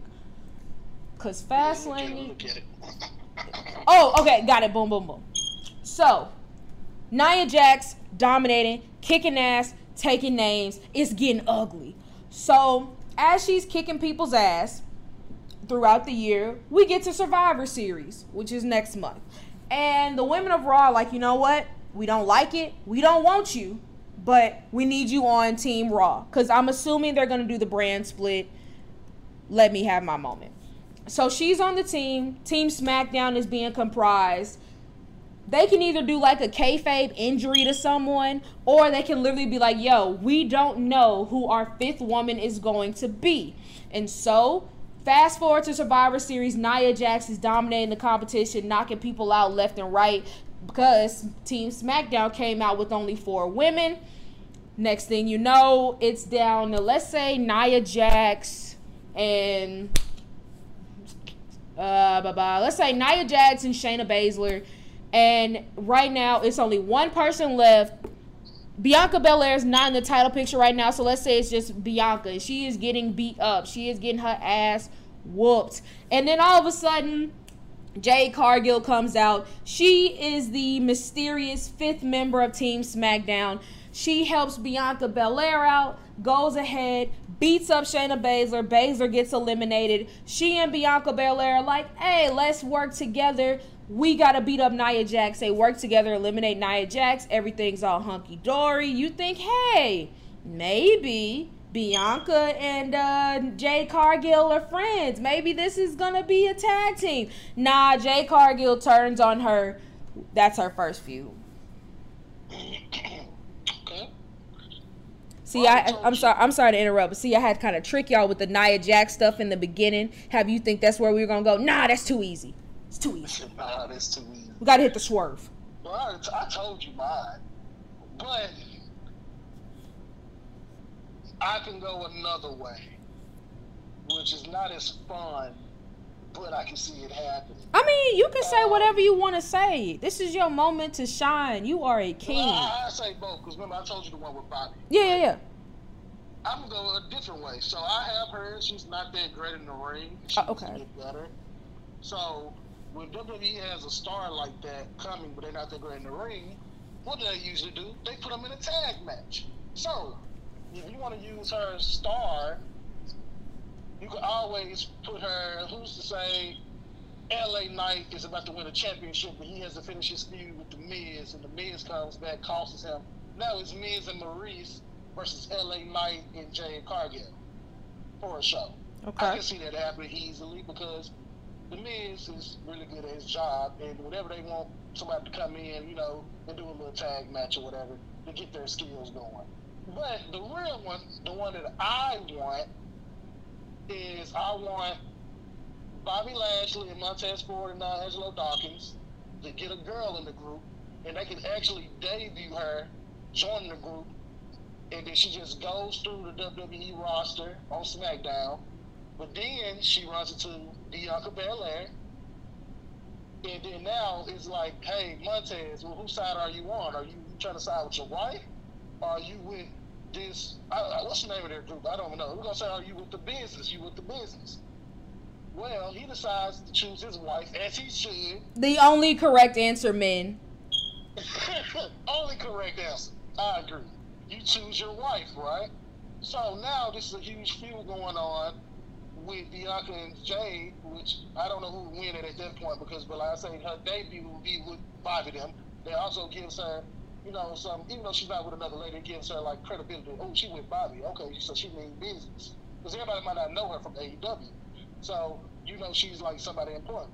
So now you got that going on, and now you have Montez turning, now he has a face turn, and now you have 3 stars in a circle. Now you can do a feud with Montez and D'Angelo Dawkins, I mess his name up, or you can do Montez and Bobby, and you still got Bianca versus Jade, which that's what really everybody wants. Any WWE fan that watches WWE and watches AEW, like both, they want to see that feud, and I think that's what it should be building towards, which would be a banger match because regardless how good Jade Cargill is, let's say she's not that great yet, Bianca is a great wrestler, and she's going to make it work, and she's going to make you believe in that match, and I want to see it. Now, hear me out, though, my brother in Christ.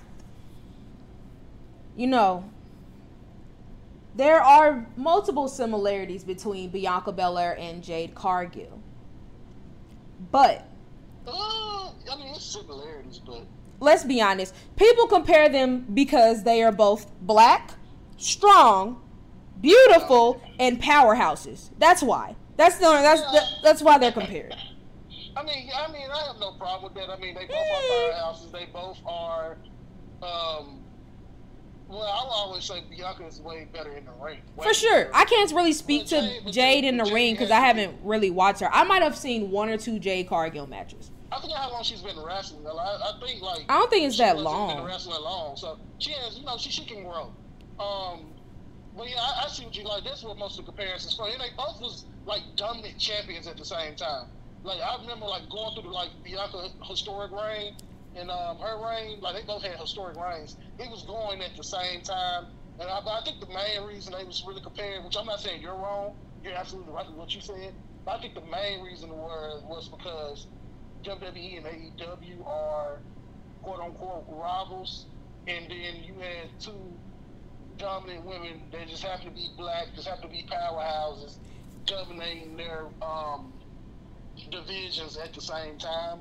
But I guarantee you, if Jane was not in AEW, I don't think they would have been compared as much. That's just my personal opinion on it. If she was doing that in Impact, I don't think she would have been as compared to Bianca, because Jade is great, but right now, I'm gonna say right now, she has a lot of room to grow. I'm not saying she can't grow. She is not talent-wise on same par as Bianca. I agree, but I think that, again, I know more about like the gimmick of Jade Cargill, and obviously, like now their gimmicks are different. They're both flashy in a sense, but they're not exactly the same gimmick. And so my question is, and then after this we can move on to Fastlane. What do you think she's going to be in WWE? See, I mean, that's a good question, and that's why I said, like I say, I've never watched a Jade Cargill match, but I heard she's not great in the ring. So you want to put her with somebody so until she gets better, and she's not, you know, that she can turn on them or whatever she wants to do. I would think you would have to make her a heel. It's just my personal opinion, because if she comes in as a face, they will be comparing her to Bianca as, you know, 2 women, black women powerhouses and all that. She has to come in as a heel. Now, she don't have to be like she can just be one of them people that's like a heel. I'm trying to think of somebody, not like Rhea, but like somebody. that just beats up people. She just does her own thing. If you want to do something like that, she just does her own thing, beat up people. She can't. I can't see her as a face. Her and Bianca, I don't see them like. If she's a face, people are gonna match up with Bianca, and you don't need that. You don't want that, because then if they keep getting matched together, they gonna start looking at Jade as a. I hate to say it like this, a rip off Bianca, and you don't want that because she's good in her own right. You know what I mean? And you want her to be known for her own. So I don't know. Like, I would think she has to come in as a heel, though. That's just my personal opinion.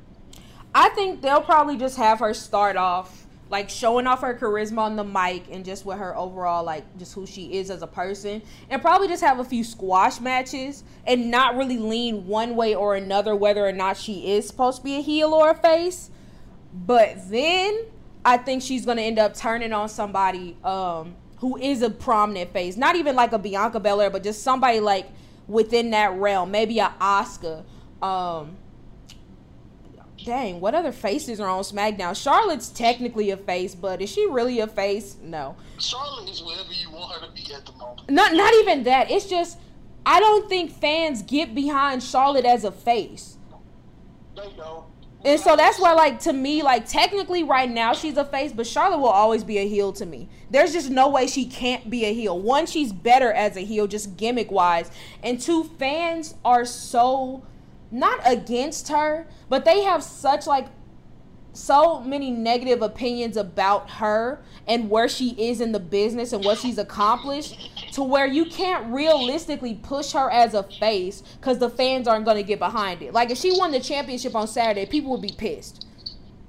But I would say this, and this gets back to what I was saying earlier. If Judgment Day, which we're going to get to that in a second, like, keep their tag titles and they end up running towards Montez Ford and D'Angelo Dawkins. If let's say they're having a match, you know, when Rhea Ripley comes out, you can debut her like that. If she does join Bobby, then she can attack Rhea Ripley. Oh, then yeah, she definitely be a heel. Because regardless of what Rhea Ripley says on the mic, she's a face. Everybody loves mommy. Yeah, but like I say, Bobby them are trying to be heels, so I just feel like she should come in as a heel, because if you bring her in as a heel, she's going to get better over time, and it's just leading to your big match against her and Bianca sooner or later. Yeah, agreed. But all right, let's go ahead and move on to our Fastlane predictions. Low-key, I feel like there may be a match or two missing. I feel like they're going to do something with the women that we mentioned, the Nia, Raquel, Rhea, Shayna, like in some capacity, or at least they should. But as of right now, let's just talk about the matches that we know are taking place. Starting off with the 6-man tag between the LWO and Bobby Lashley and the Street Profits. I got Bobby and the Street Profits. I don't know unless I say Bobby wrestle. Me I'm either. Excited about this one. Definitely Bobby and the Street Profits. Definitely, 100%. I think it'll be a quick match, not a long one, and they're just gonna go ahead and win and be done with it. Yeah, I think so too, which is also another reason why I think they need to add another match to the card. All right, next up we have the undisputed WWE Tag Team Championship match between the Judgment Day members Damian Priest and Finn Balor versus Cody Rhodes and Jey Uso. I got Damian Priest and Finn Balor just because I don't think Cody Rhodes and Jey Uso are going to work that well together, storyline wise. And also, Cody's going to SmackDown, so it doesn't make sense to make him a tag champ right now. Well, it would make sense. First, let me answer this. I do have Judgment Day winning that match, but with all kind of reasons. It could be that JD, Rhea get involved, the numbers game, or it could be Kevin Owens is finally tired of it and costs Cody Rhodes the match, or Drew McIntyre, which has said stuff on occasion. He doesn't like Jay. He doesn't want Jay to win. So there's a lot of ways it can go, but definitely Judgment Day, I believe, is going to walk out with it. But if Cody Rhodes did win, the only way I can say he can get away with it is because he's holding both brand titles, so he can be able to go on both brands. But the thing is, I don't see Jay going back and forth because and we'll get to this later, but it's like if Jay is going back and forth again, eventually that's just going to lead to more bloodline stuff, and then I feel like that's going to overshadow them being tag champs. So unless you're going to have them be champs for like 5 minutes before they lose it, it doesn't make any sense. And then also I feel like the Judgment Day need the titles more right now because they still got their own story they need to tell. With JD McDonough there, Finn and Damian having some low-key tension. So I just think that taking the belts off of them, unless this was supposed to be a way for like the Judgment Day to implode, it doesn't make that much sense to me. Yeah, I agree. I mean, it seems like they're heading that way. I'm definitely going to watch NXT tonight to see if Dom wins. Oh, he's not going to. I can see him winning. That would be whack. Why would you take the title? Why would you take the title off him for 5 seconds just for him to win it back? I'll say it like this. I could see him potentially winning not clean and then not leaving with the title. I don't see him winning clean. I could see them cheating. No, I mean like I'm sorry to interrupt. I just mean like I could see them winning, but like getting disqualified or something. I don't think he's leaving with the championship. It's possible. It depends how they want to bring. I was shocked he lost it to begin with, but it depends on what they want to do with the storyline. I mean, if he wins and they get disqualified, maybe it's Damian's fault, or like I say, maybe Carmelo Hayes comes out to try to help and end up costing his friend the match so they can have their feud. There's a lot of ways it can go. I know I'm not the biggest NXT aficionado, but I don't think there's really no reason for Melo and Trick to feud no more because Melo's not champion no more. I agree with what I'm saying. Maybe Melo tries to come out there and help him, and he fails or something happens.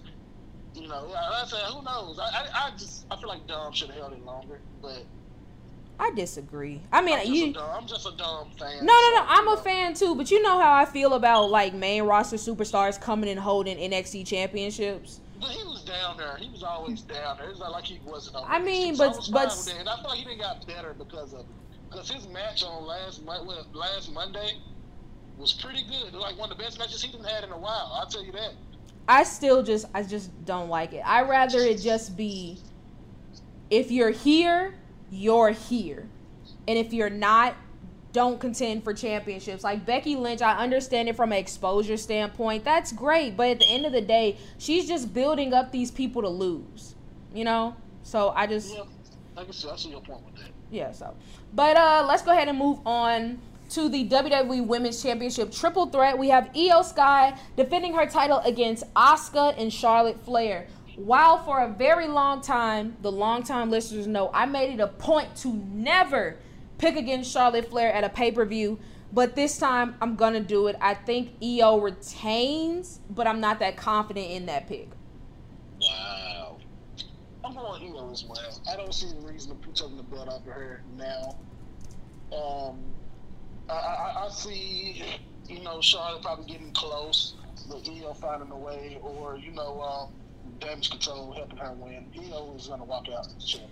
The only way I see Io losing is if Bayley costs her the match, because it's Bayley's fault that it's a triple threat now anyway. So I could see that being why she would lose. But I think Io wins, and then Bianca Belair comes back. Knock on wood, I hope she does. Because technically, Io did beat her to be champion, and she hasn't gotten her rematch yet. So, that is true. So, EST, if you want to come to Indy, fingers crossed, please do. I'm all for it. But all right, next up we have John Cena and LA Knight versus the Bloodline, aka Jimmy Uso and Solo Sikoa. As much as I hate to say this, and as much as I'm gonna hate when it happens, I got John Cena and LA Knight. Yeah, this is a tough one because like Jimmy and Solo. First of all, Jimmy shouldn't be hanging out with them anyway, but whatever. Jimmy just trying to find his place in the world. That's all he's trying to do. You're right. He's just trying to find his place. His wife is in TNA. He's just like, man, my brother on another show. My cousin is crazy. And they gotta buy time. They can't just thrust him, into him versus Jay. They gotta find interesting. Like, he's all alone for real. I mean, he got his other brother. That might kill him at any moment. So Solo. Yeah, that's happening on Saturday. Cause Jay's this isn't the tiebreaker, so I can say what I think. Jimmy's gonna end up taking the pin. Solo's gonna be like, you know what? F this, and beat the hell out of Jimmy. And all this little bloodline thing is gonna be over. And then Jimmy really is gonna be all alone. And I hate it for him. He just didn't want his brother to turn up like Roman Reigns. This is funny, but yeah, I definitely have LA Knight and John Cena. And like honestly, since John Cena's coming, I don't think John Myers taking the pin and lost, but you're not about to let LA Knight lose, trying to build him up. But you're not gonna put LA Knight with John Cena for them to lose. It just doesn't make sense at all. I wish they would though. LA Knight can't take that loss right now. He's doing pretty good. If they wanted them to lose, they could have put John Cena with, I don't know what, AJ Styles injured. I think kayfabe wise. You could have put him with AJ Styles. Yeah, I agree. It's too many things not working in the Bloodline's favor. Obviously, I think this match is bigger than Saturday night. It's just another part of the story of the Bloodline. But, I mean, you know how I feel about John Cena. I get it from a nostalgia tip. It's fine. It's great. I don't really ever have to see him wrestle again. LA Knight is fine in a ring, but it is what it is. But I'm more interested in the Jimmy Uso, and like I would rather see them build him up and to be like taken kind of. I know he's kind of goofy, like the way he sold that slap by Mia Yim was goofy as hell. But I would rather him kind of be built up to be taken more seriously, because right now, if they had a match between Jey Uso and Jimmy, Jey is 1,000,000,000% gonna win. Yeah.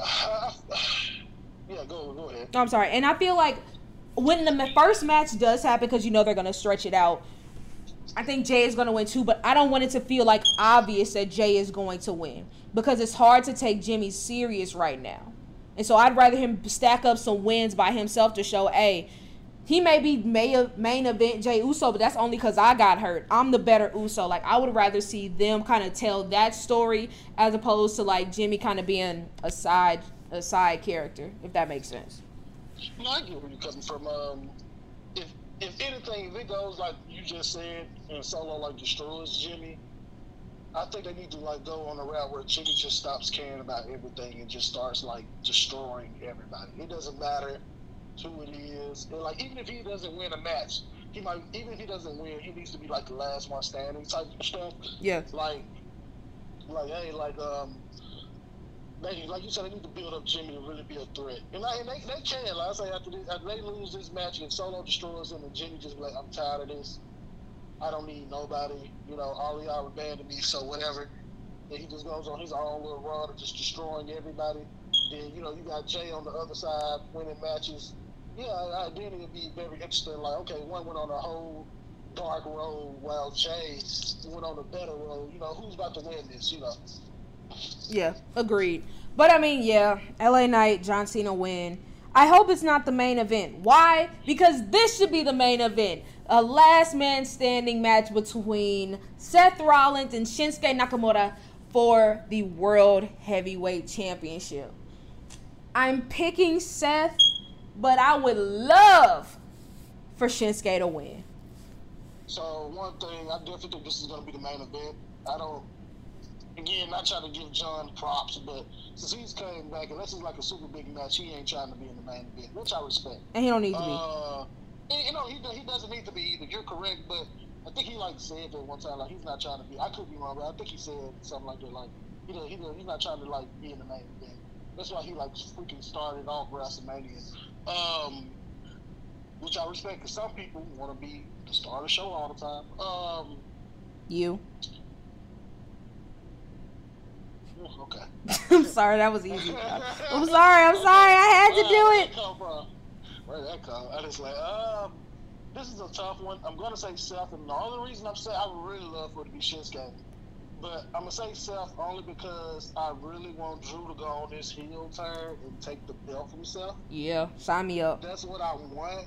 But at the same time, I keep forgetting Damian Priest has his freaking briefcase, so it's just a lot going on there. But I mean, I really want Shinsuke to win if I'm going Seth, because, like I say, Drew seems like the best one to take that belt off of him right now. Yeah, agreed. All right, now on to our tiebreaker. let's talk triple threat matches. The women's championship match. Friendly reminder, it includes Io, Asuka, and Charlotte Flair. The tiebreaker for this pay-per-view is who takes the pin / submission. I'm going first because last time you went first and I want to choose the same thing. That's cool. You know what? And you know what? You know what we're going to do? You have to say how they lose. You know what? No. Can we change this on the fly? To what? Since we got 2 triple threat matches, let's do for both. Okay. Who takes the pin in both? So I'm gonna say for the women, that you gonna do your women, then I'm gonna do the men, you do the men. So for the women, I think it's gonna be Asuka, but I think it's gonna be a pin. Io is gonna pin her. Maybe Charlotte goes for a spear or something, and Damage Control gets involved. But Io is gonna pin Asuka for the wins. Okay. For ladies, I am in agreement with you. I also have Asuka taking the pin, but I think it's gonna be, I don't know if this is what you meant, but I think it's gonna be a case of Damage Control neutralizes Charlotte, and Io hits her with, I don't know what her finisher is called, but it's beautiful, the moonsault. Yeah. And wins. Like, I think it's not going to be like oh, snap, Charlotte, you got taken out the play. Let me go ahead and drag you over and, like, get a quick pin. I don't know what you meant by that, but yeah. And then for the men's... Wait, what do you mean triple threat? You mean tag team matches? Oh, shoot, my bad. I did say triple threat. That was a tag team. That's my bad. My bad. You're good. My bad. Which tag team match? You know what? I was trying to make it hard, the Bobby versus the LWO. That's not hard, though. It's 4 members, so you don't know which 3 are going to be in the match on the LWO. That's still not that hard because everybody knows they're going to lose. They don't wrestle. Embryo. Whoever, whether it's Joaquin Wilde or Cruz del Toro, they're going to be the one taking the loss. See, so listen, I wasn't even, nope. So all right, you know what? Which one's going to take the loss? That makes it difficult. You don't know which one's going to take the pin. You got to choose which one you think. It doesn't matter either or. The thing is, Ray's not taking it. Santos ain't taking it. It's going to be one of those two. So you know what? No. Bobby was going to pin Ray. I was going to say Bobby was going to pin Ray. Okay, well, you want to know what's going to really make it harder? What? Judgment Day versus Cody and Jay. That's the hard one. That is the hard one. So let's do that one. Okay. No. No, I already said it. So... Since you said it, we gotta do it. I think you don't even know. You don't even know. I think that here's where I am. I think looks like Cody and Jay are gonna win. Heel Drew McIntyre makes his appearance, gives that future chalk DDT to Jey Uso. He takes the pin from Finn Balor after a coup de grace. So I'm gonna say Jay pin. Really sounds good. I'm gonna say Jay pin. I thought I was supposed to be going first. No, because you got women and you said I got men.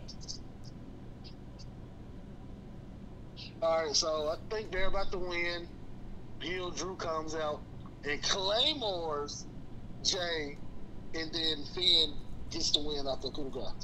So all right, so I'm saying future shock DDT. So pretty much the same thing. All right. The winning factor, the deciding factor is gonna be like, which one is he gonna do? Is he gonna do the Claymore or the DDT? Which you might win because he did that last night. Like, was that his finisher in NXT or was it always the Claymore? I think that was his old finisher when his first run. It was the DDT. Yeah. So I wonder, is he bringing that back? Is he just done with the Claymore? No, I wouldn't think so. I think the Claymore will probably come back on like special occasions, but like this. All right, so I'm saying Future Shock DDT with the pin, and Jay gets pinned. You're saying Claymore gets pinned, and we're probably gonna both be wrong, and he's not even gonna show up. But it's gonna be Jimmy Watts. Damn, it might be. I'll take a tie as well. I done lost 2 pay-per-views in a row. You know what? We'll see. We will see. I think I lost 2 in a row, so I will happily take a tie. Either way, I'm excited to watch. And I'm so excited that you guys were here. You took the time out to listen to us. And that we appreciate you. Embryo, I appreciate you so much. Thank you for doing this with me. It is always a blessing to hear your voice. It's always a blessing to hear yours too. You know I love you. Thanks for everybody listening. It's a wonderful privilege to be here. Yes. Again, thank you all so much for listening. Ethan, appreciate you. We recorded your part earlier in the week. Appreciate you for being here. For him, I know he's going to say, go Tigers, go. Go Memphis, of course. For me, go Tigers, LSU. You know, y'all defense freaking sucks. Also, show some love to, he's going to say, go Titans. I can't necessarily say that because the Titans play the Colts this week, and the Colts play my Bills. So, I'll just leave that there. Oh, yeah, one more thing before I let you go. You think you could pull off that emo look that Jimmy Butler had at Media Day? I saw that, and I was going to say no, but when I'm dedicated, I can pull little things off. No. I'm going to say no because I wouldn't be dedicated. Why not be dedicated, King? You going to give me $100? Who got $100 to give? I'll do it for $100. Oh, well, I ain't got $100, so. How much you think it costs for the emo wig? What do you... Just straighten your hair out. So I don't want to do it to my hair. Oh, well. I just wear a wig. Look what Jimmy did. His hair is back in braids today. We're recording this Tuesday. So, you know. I believe in you. I don't know. I'm going to just stay smooth, you know. Okay. Hey, go Bucks. We'll talk about that more. But again, talk about that more. Go Grizz. You hear me? My boy. Nah, you said Bucks. Just so you know, you said Bucks first. My boy Jock can try. No. Let's not ignore the fact you said. Practice with the team, my boy Jock. Nah, my brother. Rose came out and said, "I'm not here to babysit you." So we just gonna skate over the fact you said go Bucks before you said go Grizz. Yeah. Wow. Yeah. You hear that, Grizzlies? He's cheating on you. I only said go Bucks first because I'm a huge Damian Lillard fan, and I'm happy for him. And I like Giannis, and they both got what they wanted. So yeah, I mean, okay. Just cheating on the Grizzlies. I would never. I got to take two to prove I'd never cheat. Well, you just did. All right. Again, thank you guys so much for listening. Next week we will be talking about the Grizzlies and more with our Western Conference breakdown. Embryo again. Thank you so much for being here. Always a pleasure. You're the best. And we'll see y'all later. Thanks for listening.